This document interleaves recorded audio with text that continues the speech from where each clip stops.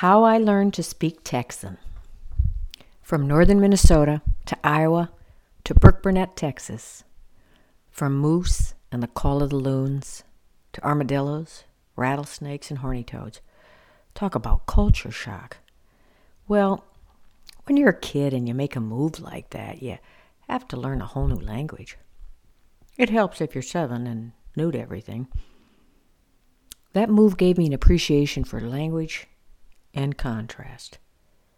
Figuring out what Texans were saying was tricky. Our new neighbor must have seen the movers carrying in the couch, because a few days later, I heard her ask my mother, "You putting antimacassars on your Davenport?" Come again? I got some help from my mother. Were we going to place doilies on the couch was the question. Thanks, Mom. One other question, Mom. What strange land have you brought us to?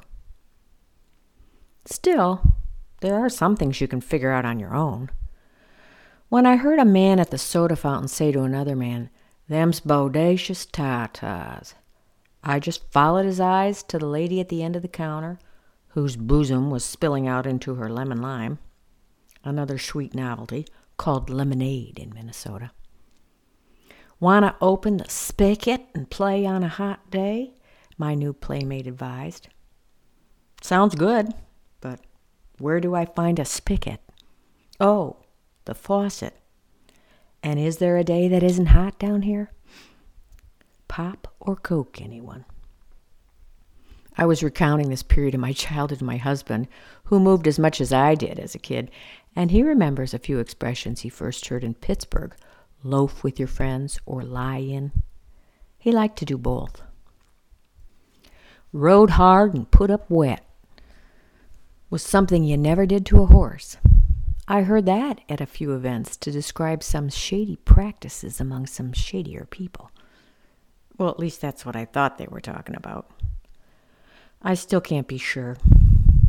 I wish I could have said this isn't my first time at the rodeo. But it was my first time at the dang rodeo. As I heard in Scotland, there's naught so queer as folk.